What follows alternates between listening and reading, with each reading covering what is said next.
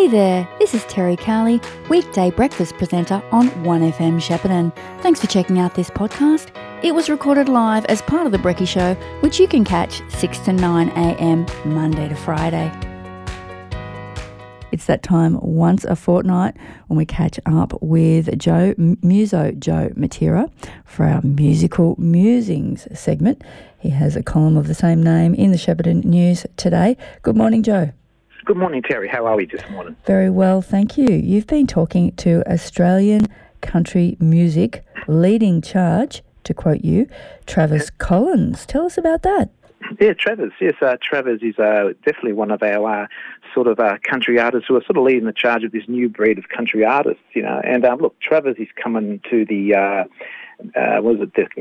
Goulburn Valley Country Music Festival in April. So the last few issues, I've been sort of tracking down each artist on the bill and just having a bit of a chat with them and, you know, finding out about what Shepparton people can expect when they, see the show. And he was fantastic. And, he's looking forward to coming to Shep. And he's actually been here quite a few times. And he said he really loves the region. And, it's just, the country areas are really now starting to sort of really grow in regards to the country music scene. I mean, the market for that is just incredible. And I think even a lot of the country artists that are based in Melbourne now or, you know, in the main cities are sort of really branching out into the country areas because really at the end of the day, country music is about, you know, the rural scene and, you know, the life of the people on the land, really.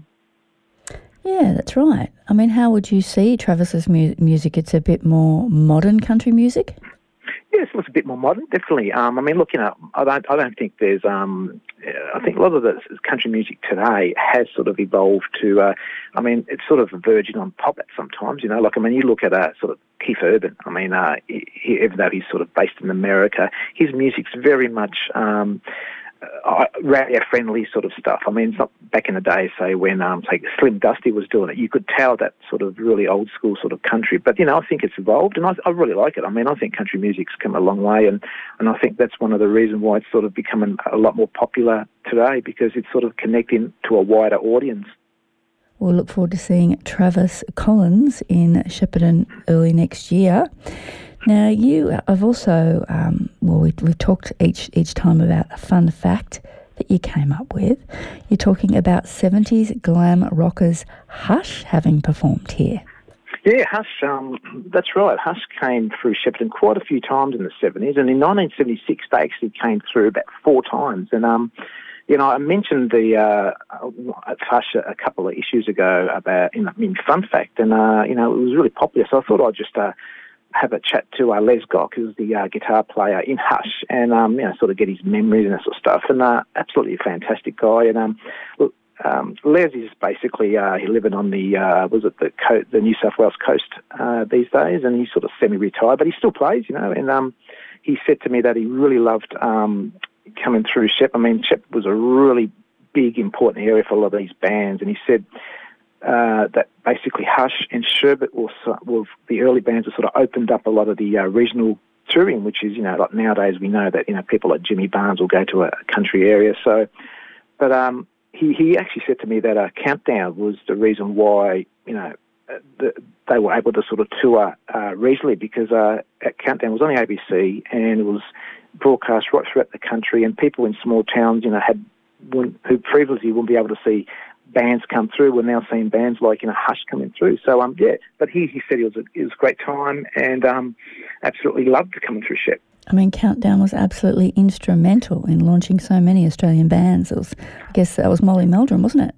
Absolutely, yeah. I mean, there was bands that would go on there. No one would know who they were. And then the next day, on a Monday, people would basically go out and buy the albums because of Countdown, and they start charting. I mean, Molly Meldrum was very important to our industry, and I think it's sad that we haven't got someone like him anymore, because, I think he was really a pivotal point in the evolution of Australian music. Yeah, an absolute champion of Australian music, and he would get all the big international acts too, wouldn't he? Absolutely, I sort of, remembering, shows like Countdown, like Hey Hey It's Saturday, that was a real platform. I wish we need something like that again, I reckon.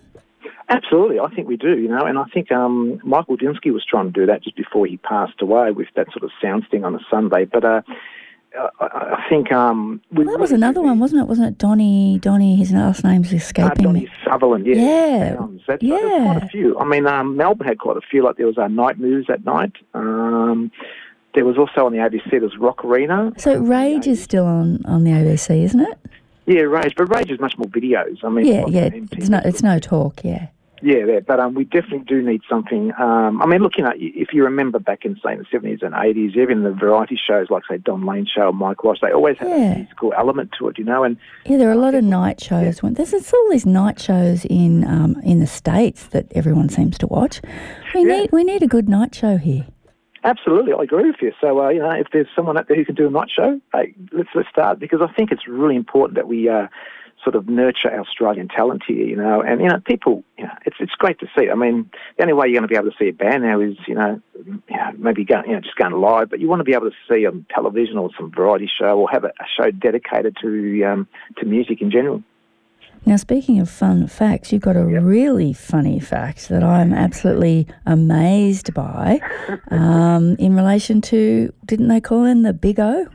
The Big O, that's right, good old Roy Orbison. This is a really fascinating fact that I came across. But, Roy Orbison, he toured Australia quite a few times, but in the early 70s, he came to Shepparton the first and only time, and he performed 2 shows. And he performed a lunchtime show and an evening show. Now, the most funny thing about this was the local band, Kevin Walsh and the Trendset, were the support act for the lunchtime show. And so Roy Orbison turns up in his Rolls Royce, and mind you, this is early 70s, Shepparton, and he's turning up in the Rolls Royce. So and he's turning up to the GV Hotel. That's right, yeah. And basically opened up the door, walked right through to the venue, onto the stage, performed the 18-song set, walked off, jumped into his Rolls Royce and drove off. And during that whole period, he did not say a single word, not even a hello. And Kevin Walsh mentioned to me about, they were just stunned, not a single word. So that was really funny, because I thought he could at least said hello. Or, not so friendly. No, not so friendly. Obviously, this was when he was already quite famous then. Absolutely, yeah. I mean, he already had many hits, in the 60s and all that sort of stuff. So, but that was just really fascinating. And I thought, wow, but the Rolls Royce. I mean, there's not many Rolls Royces back then in Shepparton. No, I guess not. But he had quite a tragic life, didn't he? So maybe he was sad. Yeah, maybe it was. I mean, he did have a tragic life, it was pretty sad, but still, I mean, you could have at least said hello. You could have said hello, yes. He could have done a Lionel Richie and said hello, yes. That's right, yeah. Well, I have dragged a Hush song out of the vault for you, Joe, to play now. Glad All Over. Do you know that one? Absolutely, that's a cover of the, I think the Searchers song. I was wondering if it was a cover of that song or if it was something new, but we don't. Not new then. I mean, we don't have a great catalogue of Hush songs. Maybe we need to address that. Yeah, that's right. I mean, they made Boney Maroney, which was actually a cover too. But those 2 songs. I mean, when you listen to it now, it's just Hush Eyes. I would say, it just becomes part of them. You wouldn't think that it's a song from someone else. But Glad All Over is absolutely fantastic. I remember seeing them perform. Oh, hang on, no, I have got some more. I've got Boney Maroney. Should I play that?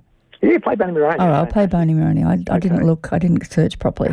I just saw Glad All Over pop up. But yeah, Boney Maroney. By the way, Terry, watching Les Gock on Countdown and Hush and them performing Boney Maroney was the day I go, I want to do that as a guitar player. And I mentioned this to Les, and he was sort of blown away. He said, well, a lot of people came up to him over the years, musicians. He said, one of them was Kate Sobrano. He said, Kate Sobrano said he saw him on that same performance that I saw on Countdown, and she decided to become a singer. So, the influence is incredible. There'll be a lot of musicians out there who would say, yep, Les Gock was the one who made me pick up guitar. Wow, there you go. What's the story behind Boney Maroney? What does that mean? It's just an old blues number that was, I think it's the 1920s, that they sort of just, revived. Standard sort of thing. They just sort of rocked it up a bit and, made it their own, really. All right. Well, we're channeling Hush in Shepparton in the 70s with Boney Maroney. This is actually from 1975. Thanks so much to you, Joe Matera. We will catch up for some more musical musings in a fortnight. Will do, and have yourself a great day. Thanks, Joe. It's 12 to 8.